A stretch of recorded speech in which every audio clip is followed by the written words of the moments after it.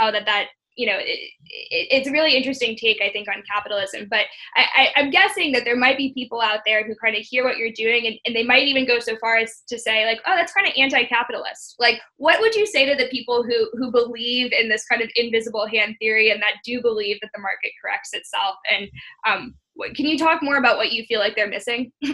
Yeah, I'm a capitalist, so I believe in capitalism. Um, so with the invisible hand, I mean, what we've seen is that the market, the market does have faults, right?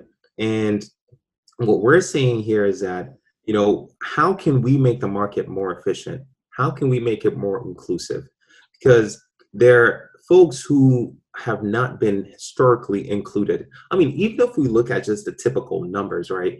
For we look at the top MBA schools. For a school like Stanford, Stanford has about 47% of the student population are women, and this is comparable to Wharton, to HBS. And then for students of color is around, depending on the school, is around between 5 to 10%. But then if you look at tech companies and their hiring, so and not even just tech companies, if we look at Fortune 500 companies, women who are leading those companies for Fortune 500 companies make up less than 3%, right? So that's saying that I don't know how we can look at those numbers and say that the market is fully efficient for everyone.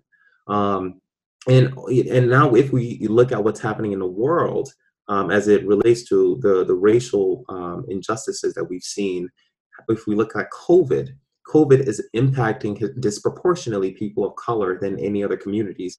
So clearly the market is not efficient for everyone. So what we're saying is that how can we actually create a platform that allows people to say, hey, how can I use my talents to its highest and best use to create a business, to build a tech company, and really create transformative wealth within the next generation.